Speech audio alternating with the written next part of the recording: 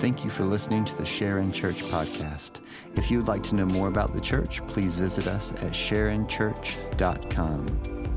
Now we hope you learn from and enjoy today's message.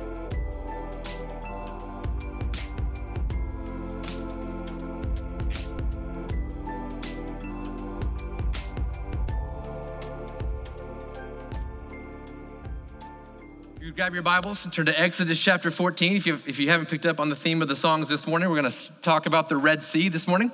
And so grab your Bibles, Exodus chapter 14. You can grab your devices as well. It'll be up on the screen, Exodus chapter 14. We talked about some of it last week, so this is kind of part two of this journey as we continue working through the book of Exodus this year. The people of God, the Israelites, the Hebrews, have been slaves in Egypt for 430 years. God has intervened to miraculously rescue them through mighty acts that we call the 10 plagues. And they're on their way out of slavery, and they come to what we call the Red Sea. Biblically speaking, it's called the Sea of Reeds. So we don't know of a Red Sea historically, but we know of places called the Sea of Reeds. We'll talk about more of that in here in just a bit. What I want to do this morning is I want to read the entirety of Exodus chapter 14. I want to read the whole chapter out loud. We're going to read through this, and then I want to go back through just to really pick it apart and study what God is saying here. You're going to notice a couple of things as we read through it. Look for the words that make your mind think about a separation or a division, a distinction. Look for those kinds of words. Look for words that would be reminiscent of fear, and then look for words that are reminiscent of something like faith. So those themes are going to come out for us throughout this passage. So Exodus chapter 14. Let's just read through the entire thing, and it'll be up on the screen. On the screen now will be the verses I'm going to use throughout this morning. So this is all the references that I will use this morning. If you want to take a picture of that or write this down in your notes, I just want you to see, I'm not making this up. This is throughout Scripture. One dangerous thing in studying Scripture is that I could read Exodus 14 and just make it say whatever I want it to say based on what I wanted you to hear this morning. But when we place it in the context of the entire narrative of Scripture, I can't do that. And so I want you to see these scriptures as a way to reinforce what I believe God is showing us this morning through Exodus chapter 14. So let's begin. Exodus 14, verse 1. The Lord said to Moses, "Tell the people of Israel to turn back." So now they're leaving Egypt, and God tells them to turn back and encamp in front of Pi-hahiroth, between Migdol and the sea, in front of Baal-zephon, and you shall encamp facing it by the sea. For Pharaoh will say to the people of Israel, they are wandering in the land, the wilderness has shut them in, and I will harden Pharaoh's heart, and he will pursue them, and I will get glory over Pharaoh and all his host. And the Egyptians shall know that I am the Lord, and they did so.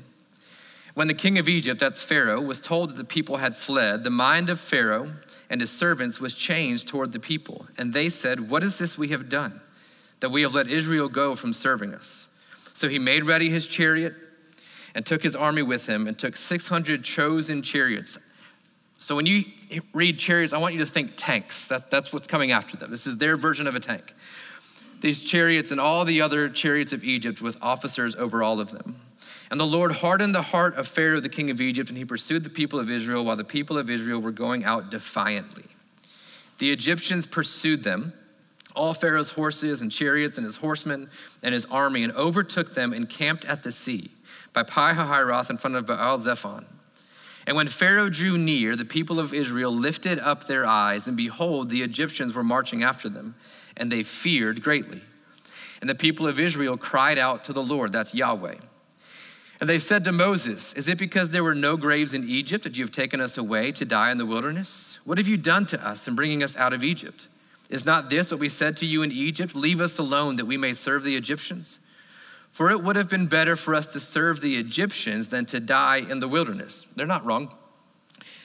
And Moses said to the people, "Fear not, stand firm and see the salvation of the Lord, which he will work for you today.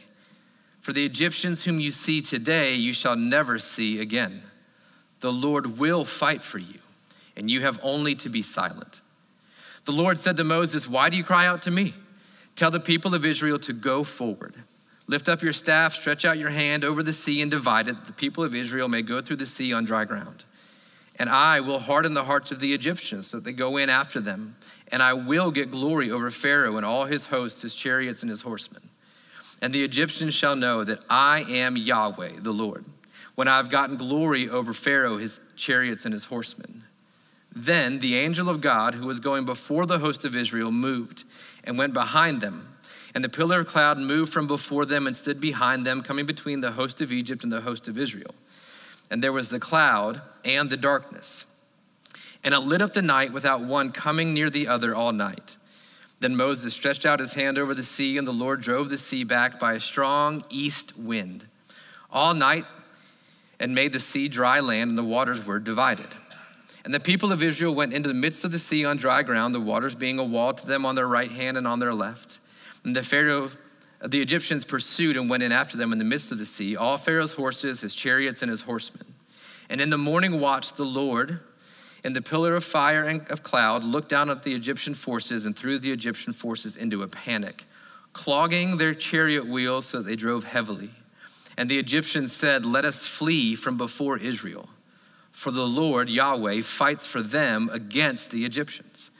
Then the Lord said to Moses, "Stretch out your hand over the sea, and the water may come back upon the Egyptians, upon their chariots and upon their horsemen." And so Moses stretched out his hand over the sea, and the sea returned to its normal course when the morning appeared. And as the Egyptians fled into it, the Lord threw the Egyptians into the midst of the sea. The waters returned and covered the chariots and the horsemen of all the host of Pharaoh that had followed them into the sea. Not one of them remained. There was not a remnant. Verse 29, but the people of Israel walked on dry ground through the sea, the waters being a wall to them on their right hand and on their left. Thus, Yahweh, the Lord, saved Israel that day from the hand of the Egyptians, and Israel saw the Egyptians dead on the seashore. Israel saw the great power of the Lord, that's Yahweh, used against the Egyptians, so the people feared the Lord, and they believed in the Lord and in his servant Moses. So that's the story.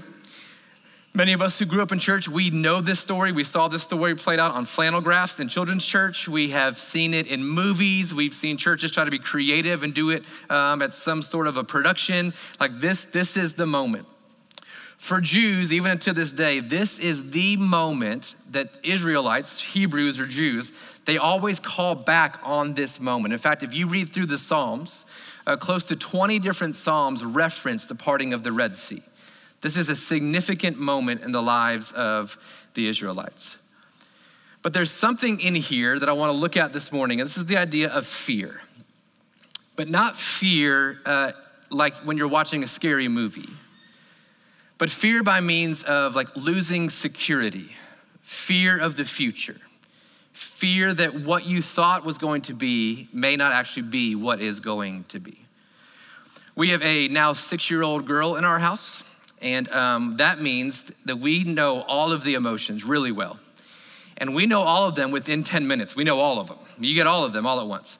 And as she's getting older, those feelings, they're getting bigger. They're just getting a lot bigger. And they change so rapidly. Anybody else can testify to this? Oh my gosh. It's like whiplash. I don't know what's happening. There was one moment not too long ago where she was just crying so hard that she started laughing.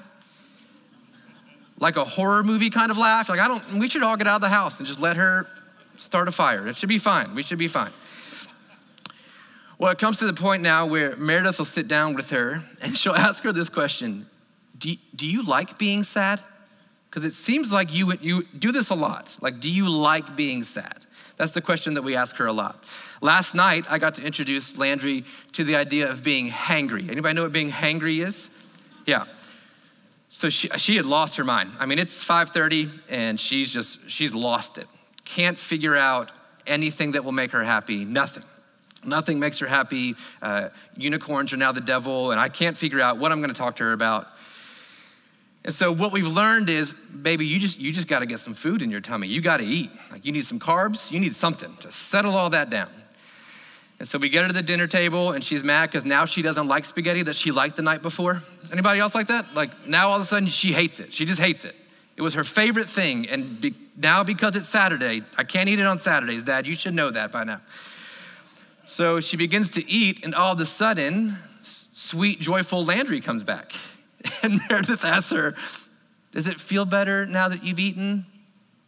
And she just says, yes, I feel a lot better now. Yes, thank you for feeding me, Mother. This has been wonderful. So I introduced her, say, hey, baby, this is what's called being hangry. She's like, you mean angry? I'm like, no, this is a whole different angry than what you're thinking. What I'm saying is you're angry because you're hungry. This is what's happened for you.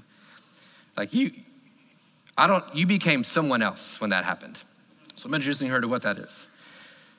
So what psychologists and sociologists have learned, and what we've been coming to tell people, Jeff probably tells people this very same thing in counseling. I learned this in my counseling classes.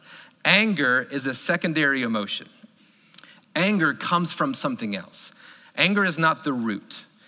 Anger is secondary. It builds on top of something else. This is what anger is. So for Landry, and for many of us in the room today, particularly of the female persuasion, hunger makes you angry. Right?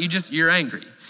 That anger comes from something else. That's what it comes from. Two big things that anger comes from is fear or sadness. Fear or sadness. But here's what I'm growing to learn about us, particularly in the past 2.5 years or so. I think we like being angry as a human people. I think we just like it. I think we look for reasons to be angry. I think it feels comfortable to be angry. I have come to believe that I think we actually like it. I think that's why we love social media, because it makes us angry. And we like the feeling of being angry. I really think we do. Like, I really think we enjoy that low hum of agitation constantly. We just love it. When our kids were first born, to get them to sleep, we would use like water sounds or white noise. Anybody else use white noise for your kids? And we thought it was just for the kids. And we had baby monitors in our room. And then we've come to learn whenever we go away on vacation, Meredith and I, or we go on an anniversary trip and there's no sounds, we're like, well, maybe it was for us. Maybe that was for us. Anger is like that. Anger is like a white noise that actually we find comfort in it. For some strange reason, we like feeling angry. It comforts us. I think it makes us feel like we're doing something productive. I think that's why we like it. Because we see evil in the world and then we get angry about it and we think, well, at least I'm angry. I'm not gonna do anything, but I'm gonna tweet about it and I'm gonna Facebook about it all day long so people know that I'm angry. And what we like about social media is that it gets other people who are angry to join in our anger with us. And we like that. We like the community of anger. We enjoy that together. Let's all be angry about the same thing. And if you're not angry about what I'm angry about, then I'm angry at you. Thank you. I'm trying really hard, Kylie, and no one else is getting it, but you are. I think we like it. I really do. I think we like it. I think we actually enjoy election cycles. I know you say you hate them. You love it. Gosh, you love it. It gives you something to talk about. It gives you something to be angry about. It gives you something to feel like we like it. We loved being angry about COVID. We like being angry about church. We like being angry about public education. I think we just like it. I think we like being angry about the weather. Like I really do. I think we like being mad that it rains when we want it to be sunny and it's sunny when we want it to rain. I think we just like it. There's something about anger that we just get used to. That I think it becomes a comfort. It almost becomes like a weighted blanket to us. And we actually look for reasons to be angry. We look for reasons to be angry at our family, look for reasons to be angry at our spouse. We look for reasons to be angry at the world. We look for reasons to be angry at our kids' t-ball coach because my 5-year-old's gonna be a pro and I don't understand why you're not starting him. I don't understand what the deal is.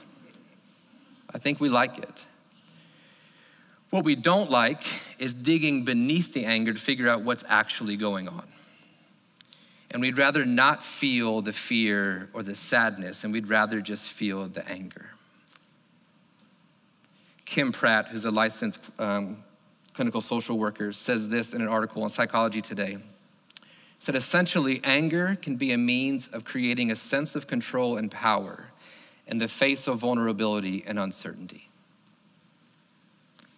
We like anger because it makes us feel like we're in control. That's why we like anger. It makes us feel like whatever's underneath it, the fear or the sadness that we can't control, at least this makes us feel like we're in control. So we actually look for it. We actually look for reasons to be angry. And some of us are just the hardest people to please. Like no matter who's in office, no matter what the policy is, we're gonna find a way to be angry about it. No matter who the pastor is, no matter what the passage is, no matter what the schedule is, we're gonna find a reason to be angry about it. No matter what the songs are or what the instruments are, we're gonna find a reason to be mad about it. Because last week you were mad the drums were too loud, and this week you're mad we don't have drums. I'm just saying. But it creates this sense of control and power. It makes us feel like we are in charge. So what I want to do is I want to walk back through this passage in Exodus 14. And I want to show you a couple of things. I want to show you that the Egyptians and the Israelites were both responding out of fear that had led them to anger. I want to show you it. And then I want to show you how that manifests itself, particularly in the hearts and souls of the Israelites. But then what I want to do at the end is I want to walk us through a way that we don't have to be angry anymore. A way that we can actually find joy in following Jesus.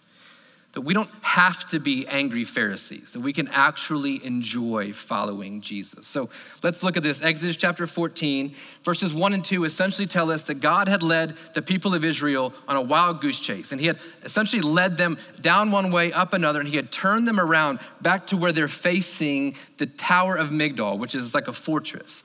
And then they're facing where the Egyptians are coming from. And at their back is what we call the Sea of Reeds. We've come to know it as the Red Sea. That's at their back. But God did it for a purpose. Look at verse 3 of Exodus chapter 14. Because when Pharaoh will say to the people of Israel, they are wandering in the land, the wilderness has shut them in.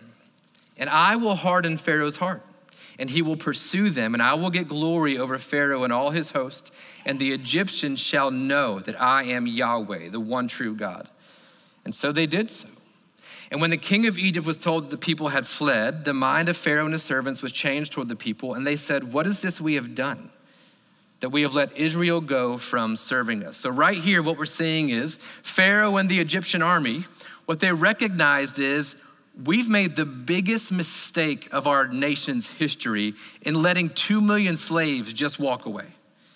They were the ones who were building everything for the Egyptians. The reason the Egyptians had what they had as an empire was due in large part to the work of the Israelites.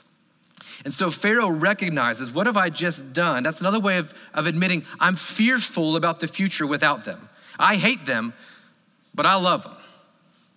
And I need them here with me. And so Pharaoh is fearful of this future without the comfort of the slaves around him. Now, let's go down to verse 10. The Egyptians are getting closer and closer, and they see them. Verse 10, when Pharaoh drew near, the people of Israel lifted up their eyes. That's intentional. They lifted up their eyes, and behold, the Egyptians were marching after them, and they feared greatly. They saw them coming, and they feared greatly. And the people of Israel cried out to the Lord. And they said to Moses, is it because there are no graves in Egypt that you've taken us away to die in the wilderness? Now, we don't understand how sarcastic of a statement that is. Egypt is the most preserved country on the planet. Everything is mummified, everything's in pyramids. The question of were there not enough graves in Egypt is saying, you do understand we are known for our graves. This is what we do. Like Egyptians, this is their calling card. We make really good graves. We've got a lot of land for it, and we wrap people up and we put them in coffins. We're good at it. So this is super sarcastic what they're saying to Moses. Oh, that wasn't good enough for you? So now we're gonna die out here. Look at verse 12. Is not this what we said to you in Egypt? Leave us alone that we may serve the Egyptians. For it would have been better for us to serve the Egyptians than to die in the wilderness. Here's what's interesting. The Israelites did say that at one point, but then things got really good for the Israelites. At first they were like, Moses, get out of here. You're making it worse for us. And then God set them free. So hours earlier, the Israelites are fleeing Egypt, and the Egyptians are giving all of the Israelites all of their silver, gold, jewels, and livestock. Hours earlier, the Israelites were praising God for what he had done for them, slaves who were now millionaires. So yeah, at one point in their history, they did say to Moses, you should just leave us alone. But of recent memory, they really like Moses. In fact, we were told earlier that Moses found Pharaoh with the Israelites. He found favor with the Israelites. So yeah, at one point they said it. Fear will make us distort our past and lose faith in the present. That's what fear does. Fear makes us reframe the things that have happened in the past. So we start to say things like, oh, well, I wish I would have. In the moment when you're afraid of an unknown future, of the uncertainty of what's coming, you're afraid of financial collapse, sickness, whatever it is, what you begin to do is reframe a distorted past. And you begin to see things through a distorted lens. But notice this about them. The Israelites cry out to God, but they blame Moses. They cry out to God, but like us, they just needed somebody to blame for their issues. They didn't want to cry out to God and blame him, and so they found Moses. And so Moses became the enemy. Because we always need somebody to blame, don't we? I mean, we like being the victim. And so we'd rather blame someone else than accept responsibility for our situation. So we want to blame the government. We want to blame society. We want to blame the public school system. We want to blame our parents or grandparents. We want to blame the other political party. We want to blame our spouse or our kids. We want to blame a doctor or a hospital. We want to blame some kind of social system. We want to blame the church in the South. We want to blame a pastor. We want to blame video games or the internet. The truth is, we like having someone to blame, even if that someone is one of us. Moses was who God used to deliver them from slavery in Egypt. Moses was one of them. Moses was a Hebrew, an Israelite. We like having somebody to blame. And when things go crazy in our lives, we immediately turn our eyes to someone to blame. And we often blame the people closest to us. We blame our wife. We blame our husband. We blame an ex-wife or an ex-husband. We blame our kids or our parents. And man, we love to blame the world, don't we? We just need somebody to blame. But look how Moses responds to their accusations in verse 13. Moses said to the people, "Fear not. Stand firm and see the salvation of the Lord, which he will work for you today. For the Egyptians whom you see today, you shall never see again. The Lord will fight for you, and you have only to be silent." We talked about this last week. That be silent is not like a British, would you please pipe down? It's shut up. Would you just shut up, all of you? But the first thing Moses says, because he recognizes something, that their blame shifting, their anger, what's underneath it all is that they're a fearful people. And so this leader who months before was afraid to do anything God asked him to do is now standing before 2 million accusers and telling them to shut up and not fear. But this is what Moses does. This is the response of Moses. Fear not, Yahweh will fight for you. Sometimes what we need is somebody to tell us what we already know, because fear distorts even the present for us. And we can't see through the fact that God is who he says that he is. And we need someone to stand in front of us and say, don't be afraid. God has you. God's got you. This is what Moses does. We need this moment of coming to our senses, of awakening to what actually reality is. Then verse 15, the Lord said to Moses, "Why do you cry to me?" Which tells me this about Moses. While Moses in front of the people seemed confident and fearless, God knew if you were really fearless, you'd keep moving forward. But Moses has enough faith to say it, and then he just needs God to say, now go. Now you've said it, now go forward. Lift up your staff and stretch out your hand over the sea, and then watch what happens here in the language, and divide it, that the people of Israel may go through the sea on dry ground. That's important too. They're going through on dry ground. More on that later. And verse 17, I will harden the hearts of the Egyptians so that they will go in after them, and I will get glory over Pharaoh and all his hosts, his chariots and his horsemen. This repetition happens. Pharaoh, his hosts, his chariots and his horsemen happens over and over again, as if God's not gonna leave anyone out. Verse 18, the Egyptians shall know that I am the Lord when I've gotten glory over Pharaoh, his chariots and his horsemen. So we have to address this fact here where God says, I will harden Pharaoh's heart. I will stiffen it. I will make it stubborn. Because what's going to happen is Pharaoh will, because of his stubborn heart, lead the Egyptian army into the Red Sea where they will all be killed. So it seems unfair that God would hold Pharaoh responsible for something that God made Pharaoh do. That seems unfair. So let me give you just a few things to think about. First is this. After the plague of the firstborn, the 10th plague, the Passover plague, Pharaoh had a chance to repent. Pharaoh had his moment to turn his heart to the Lord, but instead he came after God's people. It's not like Pharaoh is begging God for grace and mercy. Pharaoh is saying, I don't need it. I got this. So I don't think God had to work very hard to harden Pharaoh's heart. I think he already had the wheels turning. And secondly is this. I would rather have a God who is in control of everything than a God who can be controlled by something. We're gonna talk about what gives us a chance at joy. What gives us a chance at joy is that God is in control. And we can find peace and contentment in that. So Pharaoh had his chance, and God is in control, and God sends them in. We should rejoice at the sovereignty of God, not be afraid of it. We should rejoice that the God we serve is in control. We should rejoice at that. But notice, he's gonna divide the sea. He's making distinction between what will happen to the Israelites and what will happen to the Egyptians.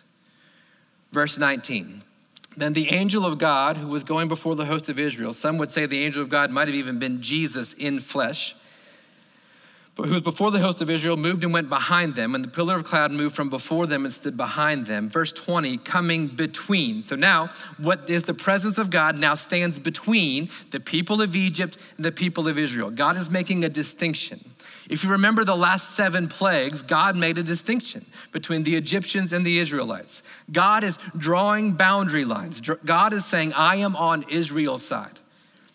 And now he's making this distinction again. There was the cloud and the darkness. Some of your translations say essentially there was light on the side of the Israelites and darkness on the side of the Egyptians. And it lit up the night without one coming near the other all night. Here's this distinction being made. Then verse 21, and Moses stretched out his hand over the sea, and the Lord drove the sea back by a strong east wind. Circle that word, underline it, we're gonna come back to it. All night, and made the sea dry land, and the waters were divided. And the people of Israel went into the midst of the sea on dry ground, the waters being a wall to them on their right hand, there's a division, and on their left. So first is the idea of dry land. We need to understand what is actually being said here. What's being said here is that the land was dry. It was dry land. What we want to do is we want to think, well, it doesn't really mean dry, it means like muddy. No. It means dry, like concrete. It doesn't mean muddy. It doesn't mean like the shore of the sea. It doesn't mean that. It doesn't mean how the bottom of a lake feels where you're not sure you're gonna get your foot back. It's not like that. It's dry, like bone dry is kind of the Hebrew word here. This is how good God is to his people. He doesn't just divide the sea and give them some murky path to walk through. He gives them a paved road to walk through. So he divides the sea and it is dry ground. But I want you to look at this word wind.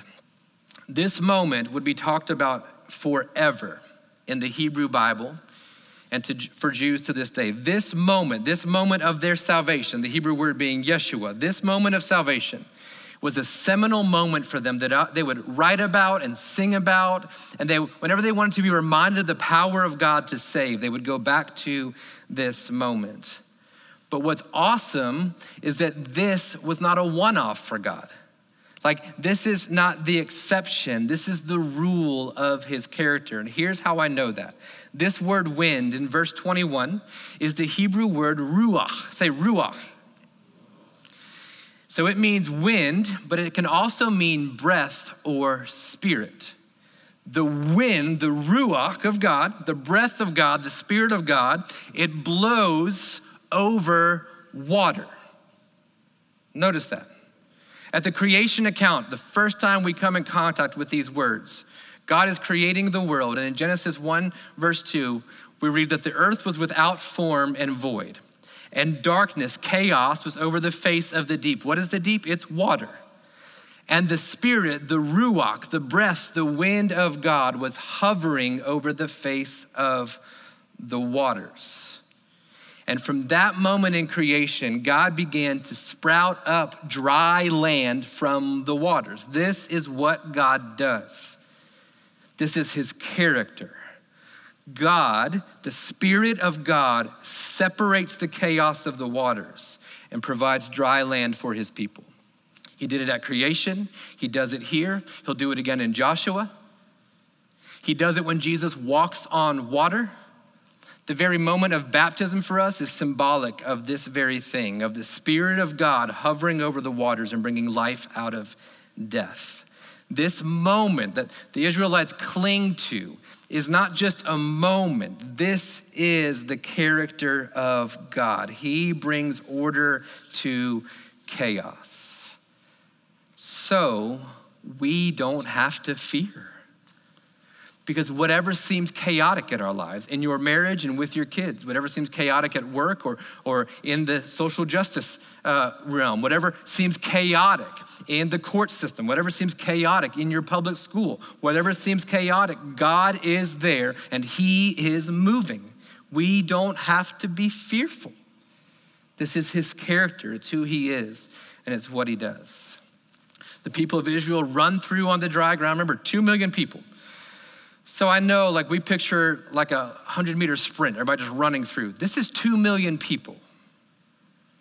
We got babies, we've got livestock, we've got the more mature who don't walk as well as they used to because they did some gardening the day before, now their back is out, or they just slept wrong the night before, and now everything hurts, and so everyone's walking through. This happens over the course of a night.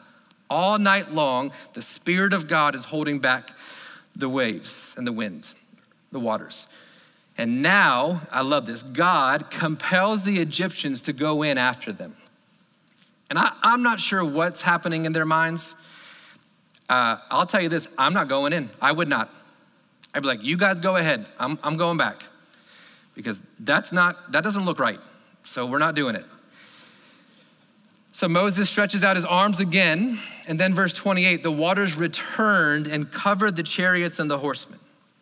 Of all the host of Pharaoh that had followed them into the sea, not one remained. The Hebrew there was not one remnant. There was nothing.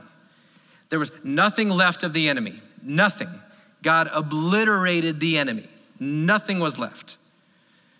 But here's your distinction. The people of Israel walked on dry ground through the sea, the waters being a wall to them on their right hand and on their left. Thus, the Lord saved Yeshua, Israel that day from the hand of the Egyptians. And then verse 30, Israel saw the Egyptians dead on the seashore. Now, I know for many of you that just sounds really morbid, but here's what's beautiful about the grace of God. He let them see that enemy is defeated. You don't have to fear it anymore. I took care of it. It is finished. When they saw the bodies dead on the shore, they recognized, oh, that enemy has no power over me anymore. That's what they saw. They saw the death of the enemy. Verse 31, and Israel saw the great power that the Lord used against the Egyptians. I know we don't like to think about this in our politically correct world, but there are enemies of God. There are. There are people who stand, there are forces and dominions in dark places that stand against the work of God. They are his enemies, and God will use his power against them. In fact, many of us in the room today, we actually align more with the powers of darkness than the power of light today. And the truth of God's word is that God will not stand for it. And he used his power, and the Israelites saw it. And because of that, verse 31, the people feared the Lord. They didn't fear the Egyptians. Why? Because they were all dead. They don't fear dead things. They feared the Lord, and they believed, they trusted in the Lord and in his servant Moses. It's just miraculous what's just happened here. People who just said, Moses, you should have left us back in Egypt. We'd rather be in slavery there than to die out here. Were those graves not good enough for you? Now they believe in Moses. Fear of the world becomes anger, but fear of the Lord becomes faith. So the question for us this morning is, which one do you have today? Are you angry? And are you running towards more anger? Because some of us just this afternoon are going to get home. We're going to do our Mother's Day stuff. And then you're going to pull out your computer, your phone, or your iPad, and you're going to get on social media, and you're going to look for a reason to get angry. I can't help you at that point. I'm trying to help you.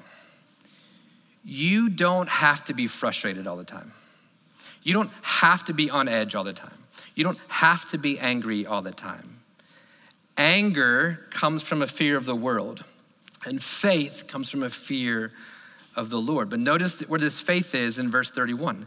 It's both faith in Yahweh and faith in his people. I want to make a statement here, and I want to make sure you hear what I'm saying and not what I'm not saying.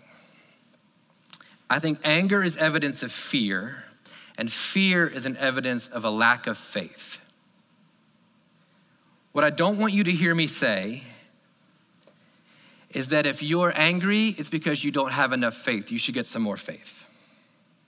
I'm not saying that if you're wrestling with anxiety and depression, that the cure is just get some more faith, bro. What's your big deal? That's not what I'm saying at all. In fact, for some of us today, here's what I would say to you. There is a gift of modern medicine that's a miracle. And some of us, if it is crippling anxiety and depression, you need to see a doctor and let the gift of medicine settle your heart in such a way that you have a shot to even have hope. I'm not saying you're not a good enough Christian. That's not what I'm saying at all. That's not what I'm saying. Please don't hear me say that. If you're looking for a reason to be angry, that's what you're going to hear me say. But that's not what I'm saying. What I'm saying is we have to grow our faith. And one way to know that we still have room to grow is when we are an angry people. That's what I'm saying. So let me give us some hope for us this morning. In Hebrews chapter 11, there's a whole list of people who had faith. And I want you to read this. Hebrews 11, verse 29. By faith, the people crossed the Red Sea as on dry land. Would you call that faith? You just read it with me. Is that faith? It seemed to me like they're like, fine, Moses, whatever. This is on you. This is on you. If we all die in this water, it's on you. But the author of Hebrews says, no, it was faith that caused them to cross the Red Sea. This complaining, arguing, ungrateful, bitter, that's faith. And the author of Hebrews says, yes. Yeah, you wanna know why? Because they did it. They were scared and they complained and they argued and they blamed Moses. But at the end of the day, they still walked across the Red Sea. They still did it. But the Egyptians, when they attempted to do the same, were drowned. In other words, the Israelites had faith. That's why they made it. And the Egyptians did not. So based on Hebrews 11 and what we just read in this account in Exodus chapter 4, what does faith look like? Here's what I believe faith is. Faith is belief lived out. That's what faith is. It's lived out. It's acted upon. It's in action. James would say it this way. Faith without works is dead. You can tell me you have faith by your words. I will show you I have faith by my works. Listen, you can talk all day long about how you have faith in Jesus. And then you can get on your social media, you can sit around the water cooler, you can go on a date with your wife, and all you talk about is what you're angry about. And I would argue with you, you don't have faith. You've got a grandfather genie God, but you don't have faith in a powerful God who controls all things. Because if you did, it wouldn't matter who's in Washington. If you did, it wouldn't matter what the school system decides. It wouldn't matter if you really had faith in God. It wouldn't shape your emotions. You would have faith that God is who he says that he is. In 2 Timothy, Paul tells us this. He says that God did not give us a spirit of fear, but he gave us a spirit of power, of love, and of self-control. Notice those three things: power, love, and self-control. You can't take one of those out. Like, you can't have power without love and control and say you have faith. No. You're just a punk. That's not what that is. Power and love without self-control makes you a social justice warrior. Power and love with self-control makes you a child of God. This is what we've been given, a power of love, of power, love, and self-control. Philippians chapter 4, Paul says, here's how we should be known. Here's the distinction we make as followers of Jesus in our world. We rejoice in the world always. Again, I will say rejoice. Verse 5, let your reasonableness be known to everyone. You know what a defining mark of a follower of Jesus is? We are reasonable people. We have grown in maturity and are so full of the fruit of the Spirit that we are actually a reasonable people. We can have reasonable dialogue and discourse. We don't get drawn in to the arguing and debating and yelling and screaming and anger of our day. We don't. We are a reasonable people. And how can we be a reasonable people? Verse 5, because the Lord is at hand. How can we be reasonable in 2022? You got to recognize Yahweh is near and he fights for his people. Mama, you know how you can be reasonable at home with your kids? Because God's near to your kids. God is there. They were his before they were yours. You know how you can be reasonable in your marriage? You know that God is at hand. Yahweh, he is who he is there. The God who parted the Red Seas and provided dry land, that same God is actively working in your marriage and with your kids and at your workplace and in your schools and in your small group and on your son's baseball team and on your daughter's soccer team. God is there, he's working. That's why we can be reasonable. So then, verse 6, don't be anxious about anything. Instead, by prayer and supplication being a list of requests, with thanksgiving, let your requests be made known to God. And verse 7, the peace of God, which passes understanding, which doesn't make sense, will guard your hearts and minds in Christ Jesus. Finally, brothers, whatever is true, whatever is honorable, whatever is just, whatever is pure, whatever is lovely, whatever is commendable, if there's any excellence, anything worthy of praise, think about these things. You wanna know why we're angry? Because we're looking for dishonorable, unjust, impure, unlovely, uncommendable, poor things. Let's fix our minds on these things. What you have learned and received and heard in me, practice these things, and the God of peace will be with you. I rejoice in the Lord greatly that now at length you've revived your concern for me. You were indeed concerned for me, but had no opportunity. Look at verse 11. This is Paul.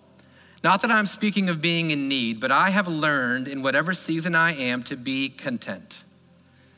You wanna know how we move from being an angry people to being a faithful people? We find contentment. I know how to be brought low, and I know how to abound. In any and every circumstance, I have learned the secret of facing plenty and hunger, abundance and need. Then verse 13, in context, I can do all things through him who strengthens me. Paul is not saying, if I'm 5'1", I can dunk a basketball. Paul's not saying your 1A Christian football team is gonna beat the 6A football team. What Paul is saying in Philippians 4:13 is, through Christ, you too can be content, no matter the circumstance.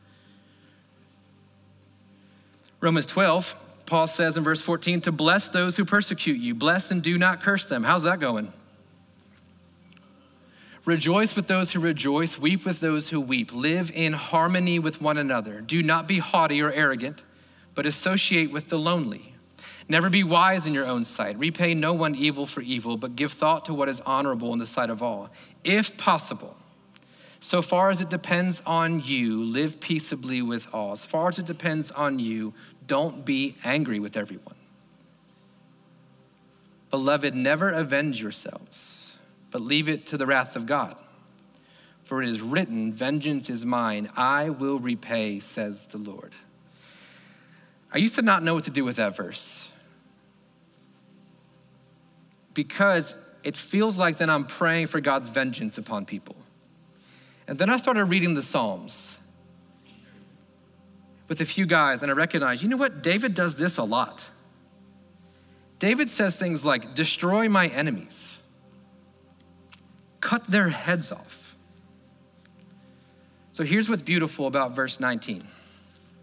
Whatever anger builds up in your heart because of sin in the world, whatever you're gonna do about it doesn't hold a candle to what God can do about it. So your social media posts, your rants about certain companies, that's fine. Fine. You know what God does? God destroys Pharaoh, his horsemen, and his chariots, and you get to see the dead bodies on the seashore. That's what God does. I think God can handle it. Vengeance is mine, says the Lord. Verse 20, on the contrary, if your enemy is hungry, feed him. If he's thirsty, give him something to drink. For by so doing, you will heap burning coals on his head. You know when you can't feed your enemy? When you're angry at him? You know when you can't have an honest discourse with your enemy? When you're angry with them. Now this phrase, to heap burning coals on their head, people would have walked around, and if they ran out of coals for their heating system in their home or wherever it was, or their kitchen, they would walk around with a bucket or a bowl. And they would go house to house asking you to heap burning coals, that they could keep their fire going, that it would satisfy what they're looking for. But what happened oftentimes, the people who would come door to door looking for it would threaten those people. Like, you've got so much, give it to me, and they get mad at them, and they cause fights and quarreling. And what's being said here, what Paul is saying is, you know what, if you actually give people what they're looking for, they're not gonna know what to do with it. Like the person who's demanding that you respect them, if you actually respected them, they're like, what? I don't know what, we're done. This is what he is saying. This is how we are to treat our enemies. Do not be overcome by evil, but overcome evil with good. So what do we do? Well, before that verse in 2 Timothy 1 about the spirit of fear, Paul says this, for this reason, I remind you to fan into flame the gift of God. He's speaking of faith. I want you to fan into flame your faith, which is on you through the laying on of my hands. For God gave us a spirit, not of fear, but of power, love, and self-control. So we talked about this a few weeks ago. I feel like we need to say it again. We need to be doing things that fan the flames of faith, not the things of anger. So for some of us, we've got to get off of social media because it's not helping your faith. For some of us, we have to stop listening to certain podcasts and certain talk radio. We've got to stop because all it's doing is fanning the flame of your fear. Politics and entertainment thrive on fear. That's how they get us. Because if they can make you fearful and then say they have the antidote to your fear, they've got you. Every political party does it. It's how it works. We need to avoid the things that fan fear and begin to fan the things that begin to go to the things that fan faith. Well, in Hebrews chapter 10, we learn clearly what that is. We hold fast to the confession of our hope without wavering. Why? Because he who promises is faithful. And let us consider how to stir up one another towards love and good works. Some of your translations there say, provoke one another. We're good at it, just not towards love and good works. Like, we're good at provoking one another. We know what to say, we know what to tweet, we know what to Facebook to provoke one another. I'm asking, do we do it towards love and good works? Not neglecting to meet together as is the habit of some. What we do here in meeting together is meant to provoke our love and good works, not anger. So if you are ever at a church where the teaching pastor is stoking the flames of fear, run. He needs to be stoking the flames of faith in you. If he's leveraging fear to keep you in his church, if he's leveraging fear to keep you obedient and faithful, run. That's a cult leader, not a pastor. We meet together, encouraging one another all the more as you see the day drawing near. Then look at this in verse 26. But if we go on sinning deliberately, after receiving knowledge of the truth, there no longer remains a sacrifice for sins, but a fearful expectation of judgment and a fury of fire that will consume the adversaries. You want to know why you continue in fear? Because you don't move towards faith. If we keep sinning, we're going to be fearful.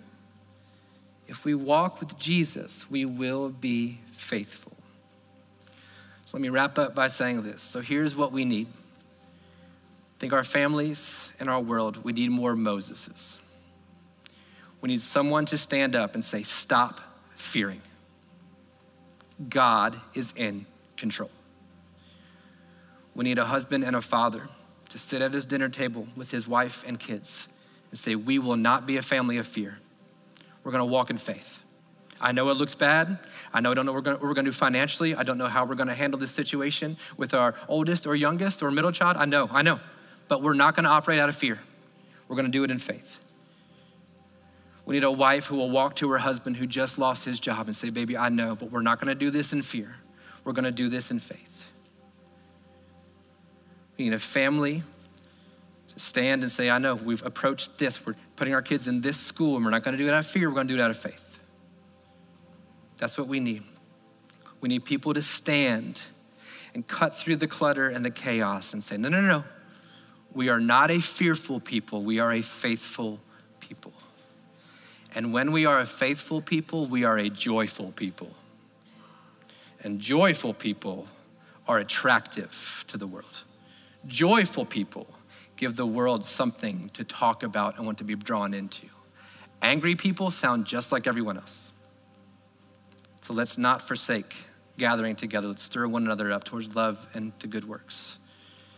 And let's stand up like Moses and make a cry for faith over fear. Would you bow your heads and close your eyes and we'll wrap up this morning. I don't know where you find yourself today. I don't know what is happening in you, but I know enough of what's going on in our culture to know that everywhere you turn, someone is trying to stoke the flames of your fear.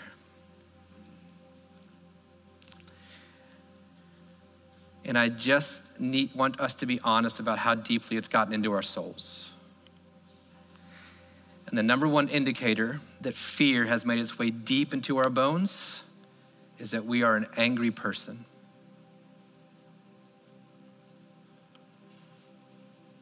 No matter where we are, we're angry. We're on edge. Things set us off.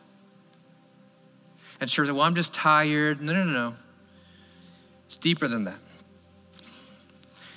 So we've grown comfortable with the anger because it makes us feel like we're in control and we don't want to dig underneath that. You don't want to know what's underneath it is that you're afraid of something. And I know, men, you don't want to believe it, but you are.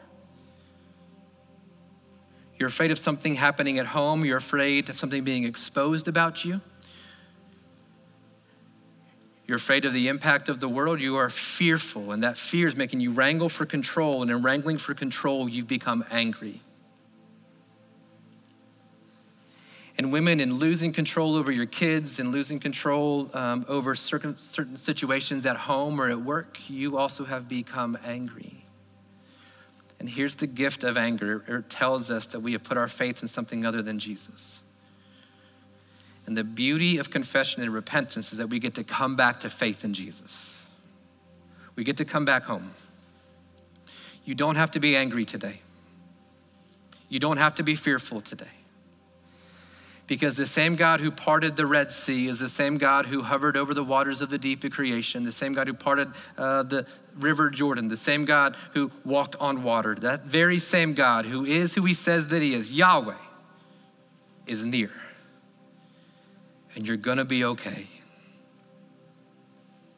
Because we're gonna be okay, we can be joyful. So I just wanna invite you today to give it to God. Find the prayer of the father in the New Testament in Luke chapter 9, whose son was possessed. And God said, well, you need more faith. And the man says to him, I believe, help my unbelief. That's our prayer today. Father, we are a people who are desperate to find you. But truth be told, sometimes we feel like it's hard. And for many of us, what's happened is that we've lifted our eyes and all we see is the enemy, all we see is darkness, and we haven't seen that you made a distinction. You've set us apart. And because you've set us apart, you will fight for us. And if you are for us, then who can be against us? Because I'm convinced that nothing can separate us from the love of God. And so today, God, would you stir, provoke the flame of faith in us today? Give us reason to believe. Give us somebody to stand before us and say, you can believe because I went through that too, and God got me through it. In our small groups today, God, give us conversation about faith, conversation that empowers and equips. Draw us back to your power that we might see the dead enemy on the seashore today, to remind us that he has no power over us. It is finished. Give us a spirit of power and love and self-control. In Jesus' name, amen.